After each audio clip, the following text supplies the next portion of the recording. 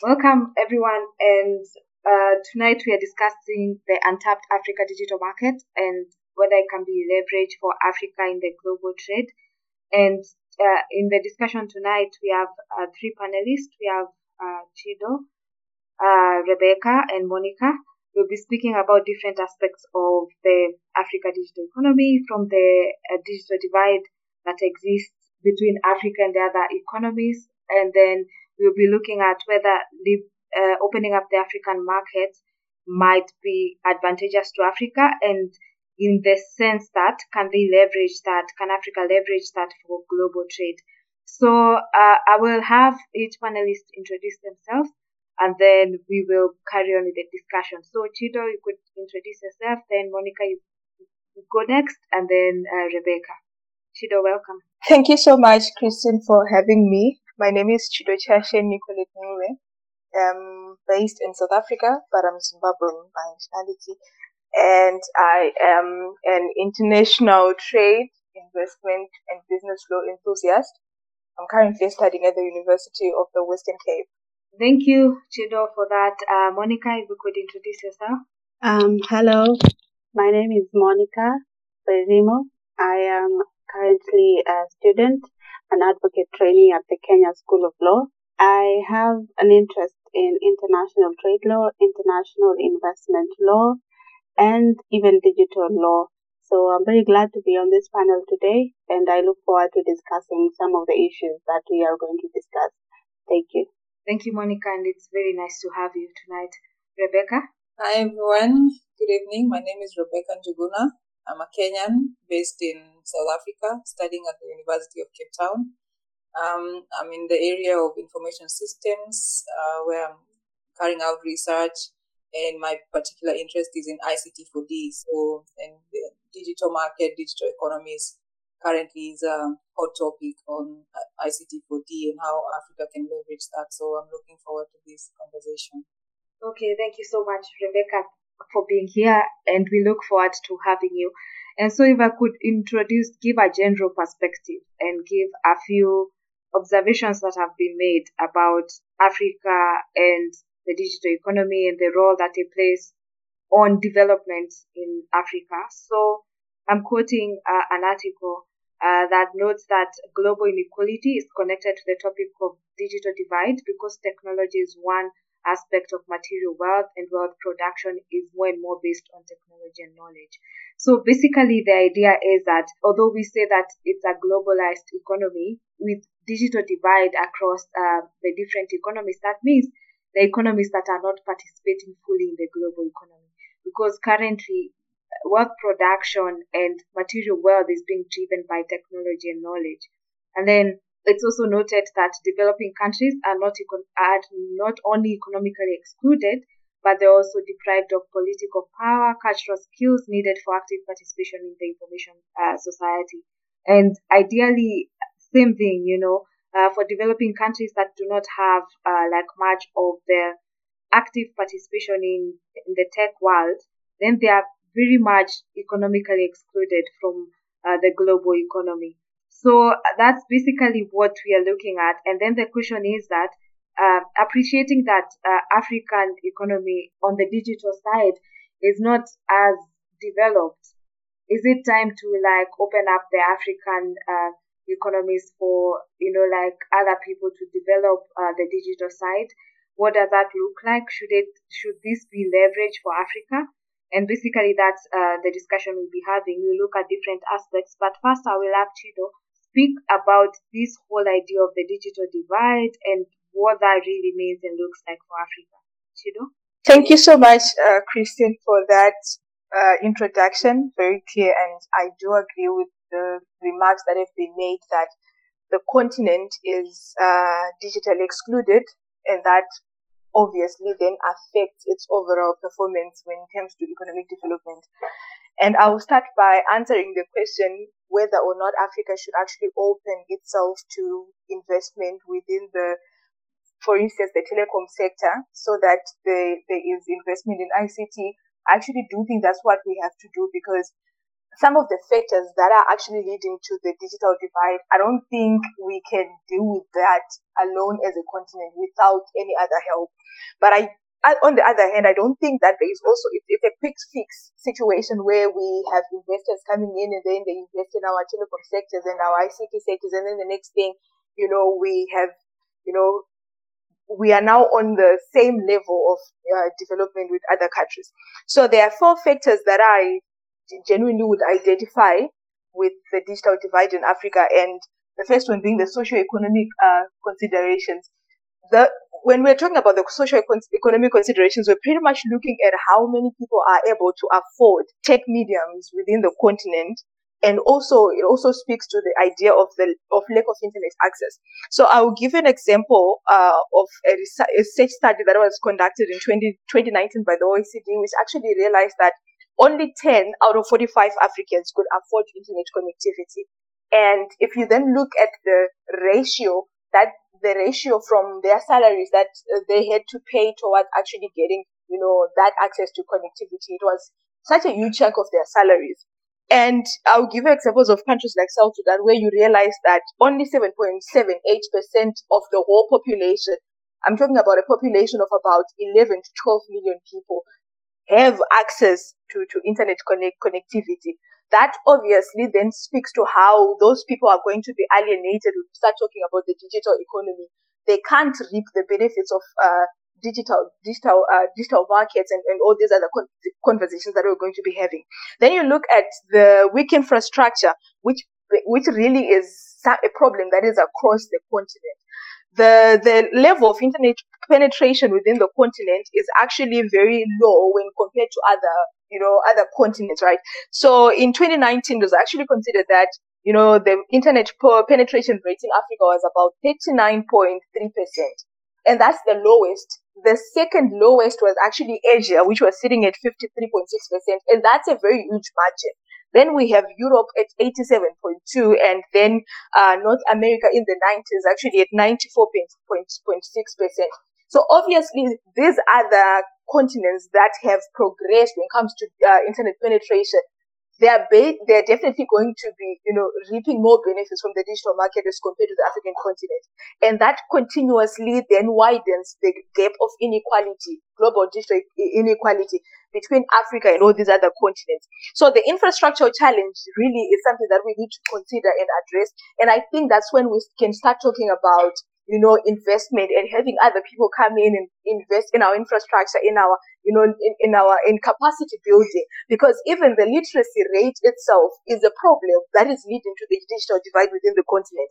Not many people actually are very much techno-savvy, if I could say. Not many people have the know-how, not only to use technology, but even to run technology at big tech companies. So I feel like we also then need investment when it comes to capacity building. And then the other thing that then really is so close to my heart, Christine, relates to, internet shutdowns that are so rampant on the continent that are usually politically motivated. And I think that on its own becomes one of the big stumbling blocks, even when we start talking about foreign investment, because from an investor's perspective, you want to invest in a place that has got certainty, political certainty, economic certainty, social certainty.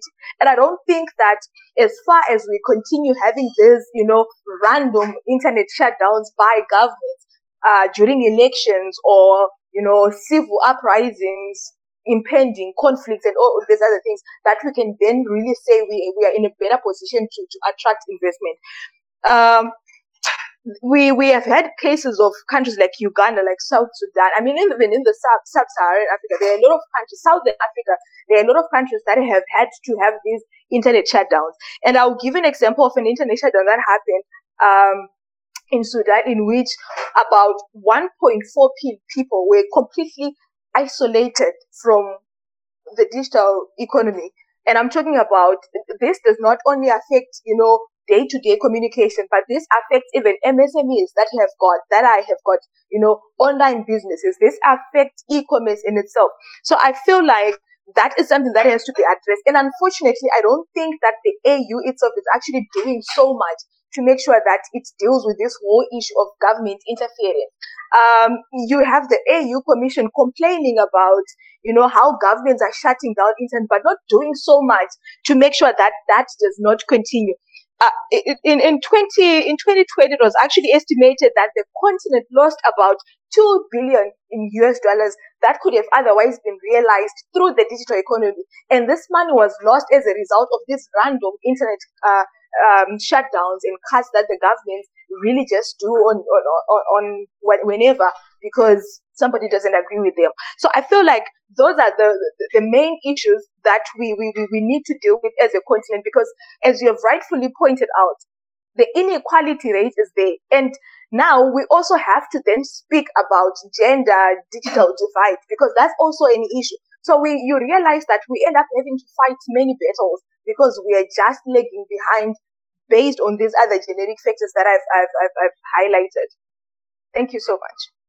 Chido, those are very good observations, and especially on the internet shutdowns, because one of the questions that Becky I will be asking you to comment on is, to what extent is political instability, culture negatively impacting on development of the Africa digital economy? And those are two things that you've touched on politics interfering and culture. Like for instance, the gender inequality. You find like most women might be more disadvantaged in accessing even internet because they cannot afford it, or if, like for instance, in an earlier discussion that we had, someone was noting that if it's like within a home and one person has a phone, it mainly is not the woman who has it. Or if there's one who has to have a smartphone, it's mainly the man who has it. Or if there's money to spend, it's mainly the man who has the money to spend, which they will spend on the internet. So quite a lot to think about. So Becky, please, if you could contribute to this topic. Yeah, thanks a lot. And Chido, you laid a good foundation on the main issues that are ailing us, and I totally agree with you, and especially on the issue of one of the things that is lacking being infrastructure. And I will divert and highlight another issue that I think is critical, and especially in terms of how politics and culture have impacted the speed of development and where we are now. And I just want to highlight a more existential thing with regards to how we view the inequality we find ourselves in and the history. So we are a continent that focuses a lot on raw production rather than knowledge. So the countries that we look up to, the countries that we refer to as developed, are mainly knowledge economies. And the difference is basically the premium that a nation places on information, how the information is gathered, how it informs decision making. So when I think about the culture and the politics, I think those two, it's like a chicken egg, what influences what. So let's just think about it. I'll just refer it to as culture. If you think about how decisions are made in Africa, there's very little emphasis that is placed on collecting data, learning from our history, because that is what would help us appreciate this is how things have been done before, and these are currently the ways that we could improve, or this is what we can keep.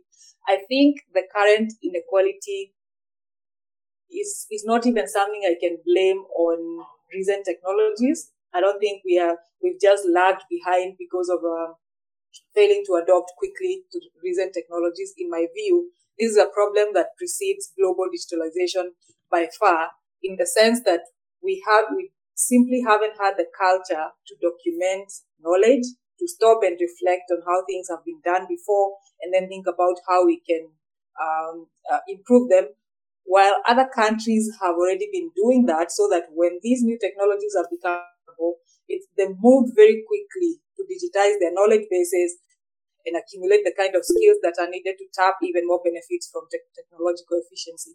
We, on the other hand, haven't even figured out how to collect data, digitize it, and analyze it to gain insights that would allow us to propose solutions to our problems. And in addition to that, I highlight Chido's point to add that we lack both the infrastructure but also the value, like understanding the value of data. It's one thing to have technology. It's a totally different story to be guided by data, to even know how to make best use of this technology. When available data sets are not provided, like an institution is sitting on a data set, that would be very helpful to provide insights about maybe a group of people, but they hold on to that data such that it's not available to like NGOs that conduct research that would inform policy on digital transformation.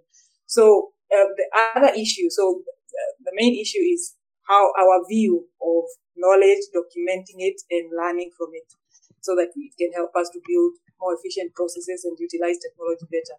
The second thing is I always find myself going back to education and how our curriculum is built in most countries. We have very poor thought and execution of curriculum, such that there is very low emphasis on encouraging creativity, innovation, and entrepreneurship. So most curricula are geared towards the colonial and post-colonial agenda of you get educated, get a white-collar job, and a salary, and that's it. Rather than looking inward at your own capabilities and interests, the needs and opportunities around you and your community, and thinking about how do I innovate to solve this problem. So you still have the mentality. The mentality is still very rampant, where people in rural areas are thinking about how do I get educated and leave this place, because this place doesn't have utilities A and B. Instead of thinking, okay, we don't have water around here. How can we drill boreholes? How can we build dams? How can we install solar? How can we build greenhouses for all year farming? How can we automate these farming tasks that don't excite us because they're dirty? So we have a culture that has been fueled by that kind of curriculum, where we escape problems rather than buckling up and eradicating the problem. So we are not thinking in terms of, we don't even think ourselves as potential technologists. We just want easy solutions, like get a job, have another person do the dirty job, instead of thinking, okay, this is a process that can be mechanized using technology so that I don't sweat as much if sweating or getting dirty is what discourages you from doing it. So those are my views on the politics and culture. I just focused on the culture mainly. We don't place a premium on data and making decisions based on historical data and learning from mistakes and thinking about the future, taking time to reflect. But also the education system is just not doing us justice in terms of encouraging creativity, innovation, and entrepreneurship. That's such good contribution, Becky. And I think there is quite a lot you've said, and I will let Monica go next and speak generally about this topic of like Africa and the digital market and opening it up. And what, Monica, are your views on that? Thank you so much, Christine, and thank you, Rebecca and Chido, for those very knowledgeable insights. I think you have pretty much said everything that I was going to talk about. And I would just like to add that part of the problem that also contributes to this is the fact that Africans have not had enough time to catch up with the developed countries, owing to also the colonial divide that left many African countries impoverished, and they are only just trying to build themselves back up. And we can see this given the status of the international trade negotiations on the Doha round, which have stalled, especially in terms of e-commerce, because African countries are saying when they first came up with the agreement on the moratorium, in which the developed countries agreed that they were not going to put up tariffs on e-commerce trade, African countries or the least developed countries were not able to negotiate at that time. So this moratorium was being renewed every meeting, and it is still on. So what they're complaining about is that they are still trying to bridge the colonial gap that was created due to colonization. And here they are being faced with another problem, which is the digital divide. And this is another area in which they have the potential to emerge as global powerhouse countries. For example, South Africa, we can see Rwanda, we can see Kenya and Nigeria really taking up the mantle of being digital powerhouses in Africa. So African countries are basically crying foul from the developed countries that took part in the colonization. And I believe it's about time that in order to seal the colonization gap, we are supposed to take part in actively ensuring that the digital economy in Africa is properly regulated, is properly encouraged, and is enhanced the way Rebecca talked about in terms of education, in terms of innovation. And there are plenty of data that we're going to talk about later in the discussion that is going to point to the future of the digital economy and why it is very imperative for African countries to take part in developing themselves using the digital economy. So basically, that is it.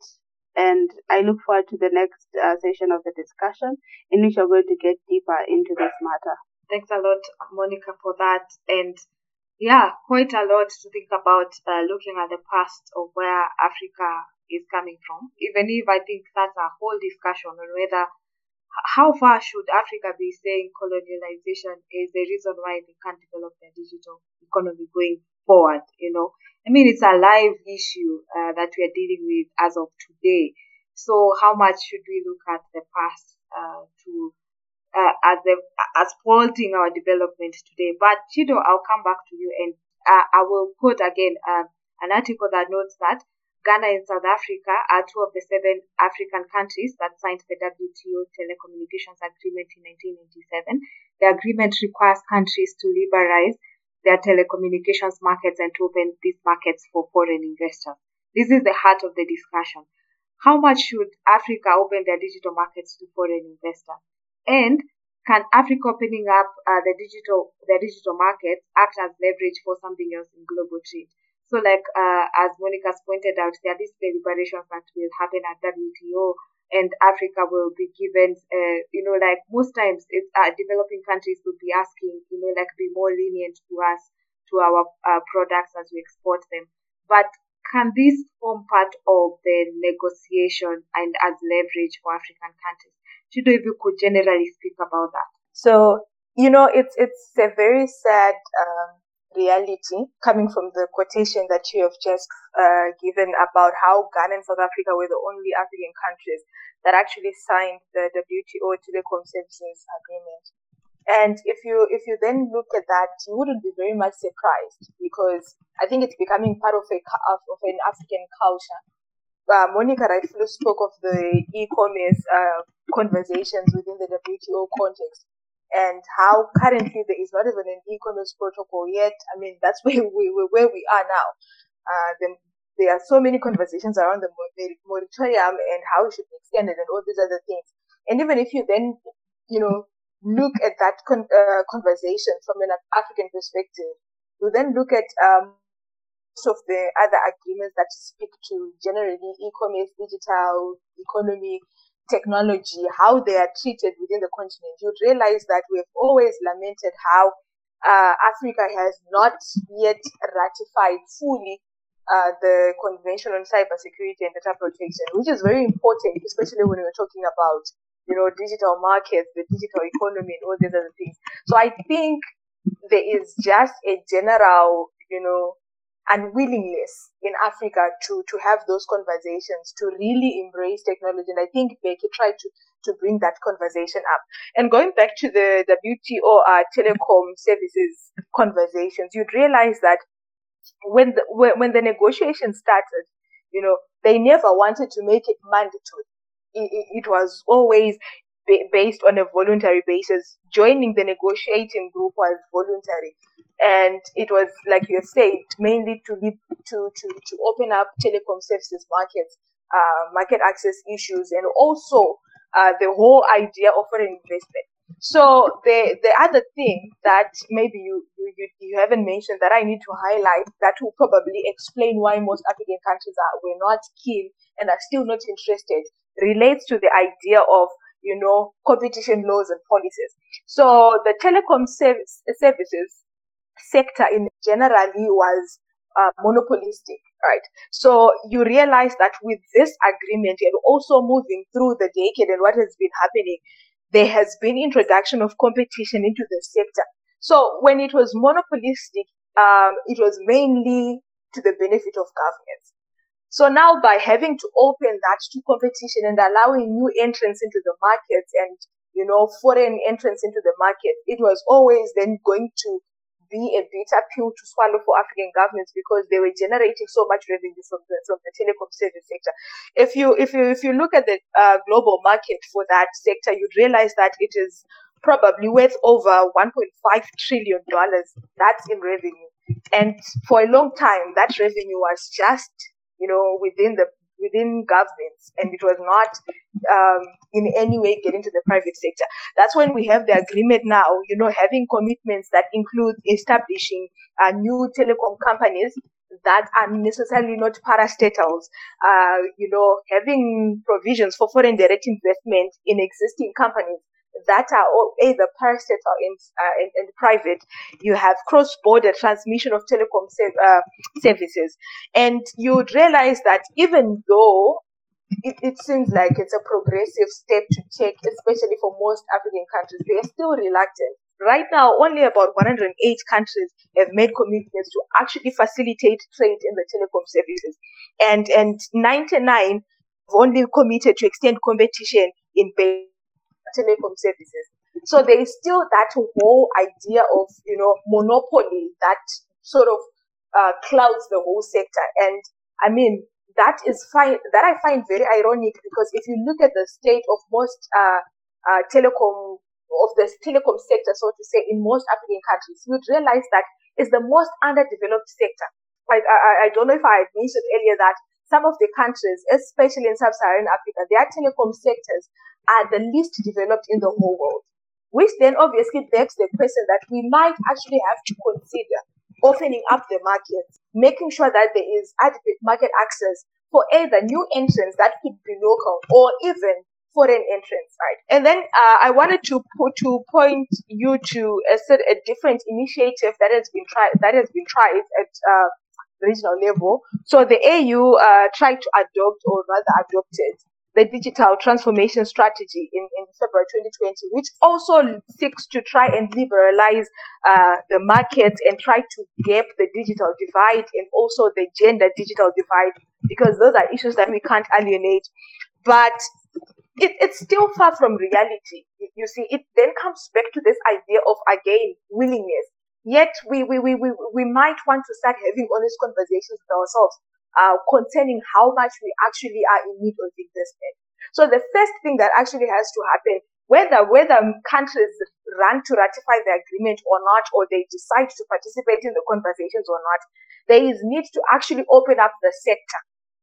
It doesn't have to be foreign investment. It just has to be investment. It could be, local investment. It could be foreign investment. But ultimately, the whole idea is Africa now has to open that market and allow new entrants to invest in, infrastructure, like we have been saying, invest in capacity building, and ensure that when that happens, there is that smooth transfer of technology, or what they call technological diffusion, which also is part of, this whole broader conversation about comparative advantage and all these things.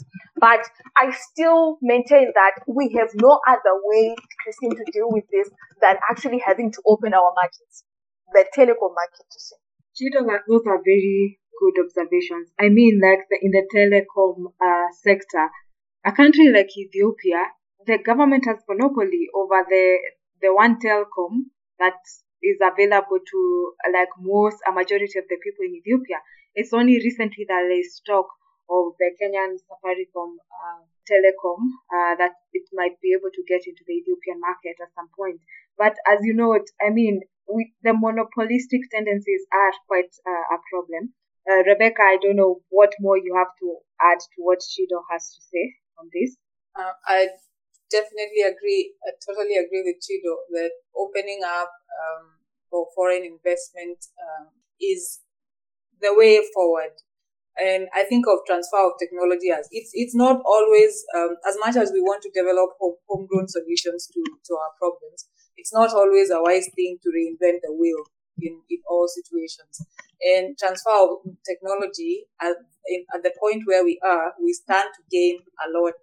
And the example that comes to the top of my head is e-commerce. Right now, we know for a fact that e-commerce is the way to go. And it's well established in developed countries. The context may differ in terms of what products you prioritize and the payment mechanisms, but the core technology on which the ecosystems are built, how you build the marketplace to bring together the sellers, the buyers, the logistics handlers, those are things we can learn from. That the way they've already been built, those are technologies we can easily contextualize rather than build entirely from scratch. So all we need, and I think it's been highlighted before, the fact that even in the Africa Free Trade Area, the e-commerce protocol is still not fully fledged, fully developed. But if we work on the policy side, I think there is already enough underlying technology that we can learn from and easily contextualize. We just need to figure a few things out on the regulatory side to be able to take advantage of these and make sure we don't get the short end of the stick as we do the technology transfer, so that we don't pay too huge a cost than we ought to get to be able to derive the benefits. But transfer of technology, I definitely agree that it's the easiest way to make the leap forward. Okay, thanks for that contribution, Becky. And so, Monica, let me ask, to what extent, like noting this, what has been observed, to what extent is the African population able to exploit the digital markets on their own, considering the skills, the financial resources that are available to purchase requisite tech, hardware, and software? And also, why does Africa not have the skills? Even as we are looking at, do we have the skills? Why do we not have the skills? And if we have no financial resources, why do we not have financial resources? I mean, there's a lot of minerals in Africa. Why can't some of those resources be invested into the digital economy, acquiring the hardware and the software needed? And also, if you could also speak about what will be the benefits and the challenges to opening up the digital economy to foreign investors. Thank you so much, Christine.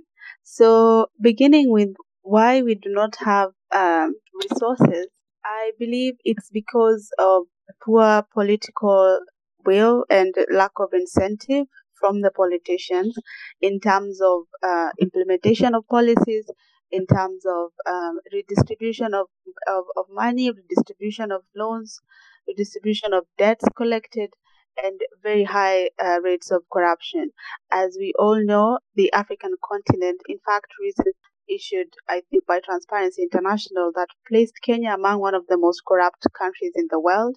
And this makes it difficult for people to access even the most basic of services, for example, justice and health and security. So one of the reasons why there is a lack of resource in Africa, it is not because there is a lack of resource per se, but it's because the resources available are greatly being mismanaged and being misused by the politicians. And secondly, since the politicians do not have political will to actually see through the development of the digital trade in Africa, they have not put in place measures or implemented research that has been presented to them, telling them, hey, this is the percentage of people that do not have access to internet in Africa, and this is what you need to do to be able to increase this number. So we have seen that politicians are being presented on a day-to-day basis by very up-to-date studies, by very in-depth researchers that are trying to point towards the problem, but they do not have the political will to solve these problems. And I will give an example of my country once again. Just recently, people have suffered greatly due to the COVID-19 pandemic, but the government has greatly insisted on making constitutional amendments that majority of the country feels is not appropriate in this time of economic turmoil. So we are seeing that there is resources, they want to take loans, they want to use money, but they're putting it in the wrong area. The UNCTAD report of 2020 indicates that the majority of the people that used to engage in trade on a face-to-face basis moved to online trading because of the COVID-19 pandemic, and this number is likely to increase even post-pandemic. And so the UNCTAD Secretary General, the former Secretary General, Dr. Mukisa Kitui, recommended that the pandemic should awaken governments to a possibility in which they put themselves in a position to improve investment in their own countries by getting rid of investment bureaucracies that will prevent their populations from accessing critical technological investment and infrastructure that will enable African countries competition market. And concerning why there are no skills in Africa, Rebecca had already spoken about this, and this mainly goes on to the issue of education. The education system in Africa is highly historical, if I can put it that way, given that it was only recently, again, I'm going to use the example of my country, that Kenya introduced the competency-based curriculum in which students were being taught based on their own competencies and not on the traditional method of teaching students, imparting knowledge on them, and testing those who are able to pass and those who are not able to pass. So if we can redirect our education system to be able to include the teaching of students of digital skills and even the larger population on digital skills, it would be very critical for Africa it would be very beneficial for Africa in terms of allowing its population to effectively compete in the global market due to the resources that they have. And then on the final issue on to what extent the African population is able to exploit the digital market on their own, this comes to the question of the digital divide that has been the central point of our discussion today. So there are three types of digital divide, and the first one is the access divide, which basically refers to the infrastructure divide. And this is when there are countries that are developed that have the infrastructure, and then there's less developed countries, majority of them being African countries and South American countries that do not have infrastructure on the internet. The second type of digital divide is the use divide, and this is the inability. The people have access to internet, but majority of them do not know how to use it. There was a study by the International Telecommunications Unit that actually confirmed that in approximately 40 countries, half of the population does not know how to attach a document in an email. So this shows that people have access. Sometimes even in these developing countries, they have access to the internet, but they do not know how to properly make use of this internet. Then the final type of digital divide is the quality of use. So you have the internet, you have the infrastructure, you're able to access it, you have the digital skills, but you do not have enough quality of use of these materials. You're able to navigate the internet, but you're not able to make the most out of this. So to the extent that the African population can be able to exploit this digital market, it's going to rely primarily on governments taking incentives and taking active programs to ensure that these three types of digital divides are appropriately bridged in their population. And this is by first ensuring that there is infrastructure, and this is possible by redirecting funds into the development of digital infrastructure. And secondly, ensuring that their population has enough skills to use the internet. And again, this goes to the education, from the basic level of education up to the tertiary level of education. They can be able to institute programs to enable their populations have adequate use of the internet. And finally, on the quality of use, the government can again invest in education to ensure that their populations are able to make the most out of the internet.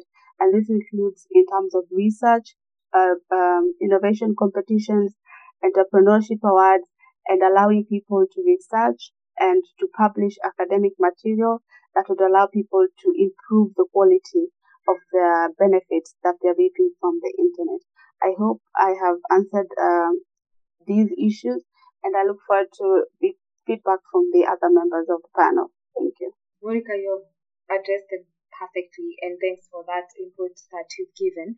And I think as we are winding down the discussion, Chito, let me come back to you and hear what you have to say generally about this topic of like Africa and the resources that are available and the lack of maybe interest or the skills to exploit the little internet access that we have, for instance. And you can generally make your final remarks on this topic, and then we can move on to Becky, and then Monica, and then we wind up the discussion. Thank you so much. And I really do agree with everything that has been said earlier by Becky and Monica. You know, Monica spoke about research and development within the continent, which I feel like is very important because it speaks to, you know, the issues of developing capacity. But I feel like the problem that we have when we look at research and development, you realize that in as much as, I mean, there are a lot of papers that have been written about on Africa embracing technology. There are a lot of webinars that have been held. There are a lot of podcast sessions, but people are generally lack interest in that. And I think access to technology for a long time has not been a first generation right. And if you look at the state of most African countries, they are still struggling to access the fundamental human rights, right? We're talking about first generation rights. But now, if you look at the way at which digitalization is accelerated, you would realize that soon enough, the right to actually be on the internet or have access to the internet is fast becoming a first generation right, in the sense that it is then that access actually then helps realize the other first generation rights. It helps, you know, it helps governments be able to even promote and safeguard the fundamental human rights. So in actual fact, I would almost suggest that it be a human right if it's not a human right. Then I wanted to speak on the issue of incubation, right? So I noticed that with most of these other startups within the fintech space, there's a lot of incubation that happens within the already existing financial services, businesses or enterprises. So these new entrants these entrants into the market are incubated to cushion them and help deal with all those resolves that relate to, you know, capital and finances and a lot of all these other things. And I feel like that's also the same thing that government has to do. Government has to incubate any other business or any other innovative idea that comes from anybody that in a way helps bridge the digital divide or helps elevate the literacy or the digital illiteracy within the continent, whatever that it contributes to this whole discussion. I feel like there needs to be a lot of incubation. And I'll give you an example of Malaysia. It actually did that during the COVID-19 pandemic period, that the government itself literally had to set aside funds to incubate all these other innovative ideas and, you know, products that help with digitalization. And I feel like that's a very good thing. Another thing, I want to speak briefly on why we keep having the same conversations and there seem not to be any change. Mainly because the question that most policymakers have to ask is how they stand to benefit. So the reason why the telecom sector is not developed or there is not much of market access within, or it's closed, there is monopoly, is because there are people who still get to benefit from that monopolistic tendency. When then there is competition or markets have been opened, they've been liberalized, there is not so much that people benefit. So I feel like we need to move away from that mentality that we just have to benefit without benefiting the greater populace. So I like what the United States of America also seems to be like. It's United States first. Let it be a culture that we start cultivating in ourselves as future leaders, as policymakers today, that we put the people first. We put economic development first. we put development generally first, because when we then look at development from the point of Amartya Sen, you realize that it's an all-inclusive term that speaks to political, social, economic, and socio-economic development. So we need to put development first, African development first, the Africa we want first. And I feel like we can be then in a position to make regulatory changes and policy changes that actually impact development generally. And this also then speaks to, digitalization and all this other conversations. But at the same time, I don't feel like it's so bleak for the continent, because in as much as governments are not giving people much to work with, the people themselves that are within the continent are trying so hard to try and capitalize on these opportunities and, bridge the gap. We look at the corporate sector. We look at most telecom companies that, well, I'm not going to speak about state-owned, but I'm going to talk about private-owned entities. In Zimbabwe, we have got Econet. It's a private-owned company. Aside the issues of, competition and how there is egalitarian and all these other things, it has actually managed to bridge the gap in Zimbabwe to an extent. There are a lot of incentives that come with that business. There is a lot of incubation that is happening. And also you'd realize that they were actually stepping up to try and ensure that there is financial inclusion for the financially excluded. We now have, we can have conversations about mobile money platforms that are actually being run by independent independent companies within the corporate sector. So I feel like we need to also then consider that. And during the COVID pandemic, you realize that most people stepped up. Businesses had to reinvent themselves because the government-induced lockdowns to try and curtail the spread of the virus literally meant that the whole world was on standstill. The whole continent was on standstill. People couldn't go to work. They couldn't go to school. And all these other services could not be easily accessible. But you have businesses trying to reinvent themselves, even SMEs, even the micro businesses within the continent had to reinvent themselves to make sure that they catch on to this wagon of e-commerce and digitalization. So I feel like what we then now need at the end of the day is government support. So I'm going to put the burden on the government. The government has the burden of proof actually in this matter, government, so to say, to make sure that they help in bridging or in dealing with this digital inequality. Because as far as the common man is concerned in Africa, I feel like they are doing way much more to try and, catch on to the wagon and fully digitalize. Thank you so much for this opportunity, Christian. Chido, those are very good remarks, and we will follow up on some of the points that you raised there in your discussion, especially on the incubators and also like the role that the government should be playing. And again, you go to things like governments now have decided to start taxing the digital economy in all manner of ways within Africa. So you wonder what should be the best approach at this point. Rebecca, if you could also make your final remarks on the topic.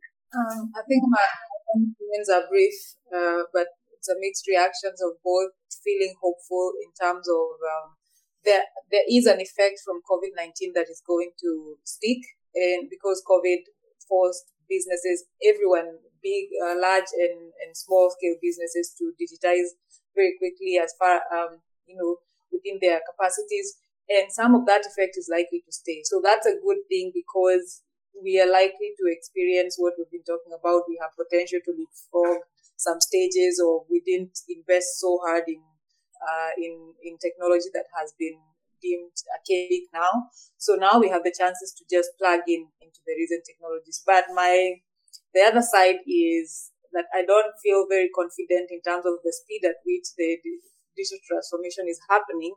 I feel like the public sector, who have a huge mandate of regulating and coming up with some of the frameworks that would allow this digital transformation to be flawless, and especially in terms of when you're talking now about the African market being one, you're talking about the tax issues there, you have remittances there, you have data privacy. So that's the side where I'm a bit apprehensive, because looking at the kind of hesitancy, and Chido has talked about it, we don't see a lot of proactiveness in having these policies in place. And that could be a huge, huge issue, especially when you think about the kind of exposure that moving people who are not historically very literate, forget about technological literate, moving them suddenly to a digital space I'm a bit apprehensive. Like this, I don't feel like the regulators are keeping up with the rate of digitization, and that could be very costly in terms of cybercrime. So that's the part where I feel I'm happy about. Like this year has been very productive. 2021 alone, we are not even 6 months in, but the amount of foreign investment that has come into high growth startups that are coming up with solutions to African problems in every area you can think of, every industry. You have e-learning, telemedicine, agriculture. So I feel excited on one end, but on the other end, those are people in the non-profit and private sector. But I don't feel like the public sector and the regulators are keeping up, and that could potentially be a big problem. So I think my ending remarks is that I feel I have mixed feelings about where we are. Thanks a lot for that, Becky. Quite some good observations there on the regulation side, and much truly needs to be done. Monica, if you could give your closing remarks on the topic. Thank you, Rebecca and Chido, for your comments. I completely agree. And my final comments would be to greatly recommend to governments, especially now, and they are supposed to see through actively the realization of phase 2 and phase 3 of the African Continental Free Trade Agreement concerning intellectual property, investment, competition, and e-commerce, to hasten it the way Rebecca has talked about, to hasten the process to ensure that by the time it comes out, it is not too late for them. Secondly, I would also recommend to governments to participate in the ongoing discussions in the WTO concerning the investment facilitation and the initiative on e-commerce.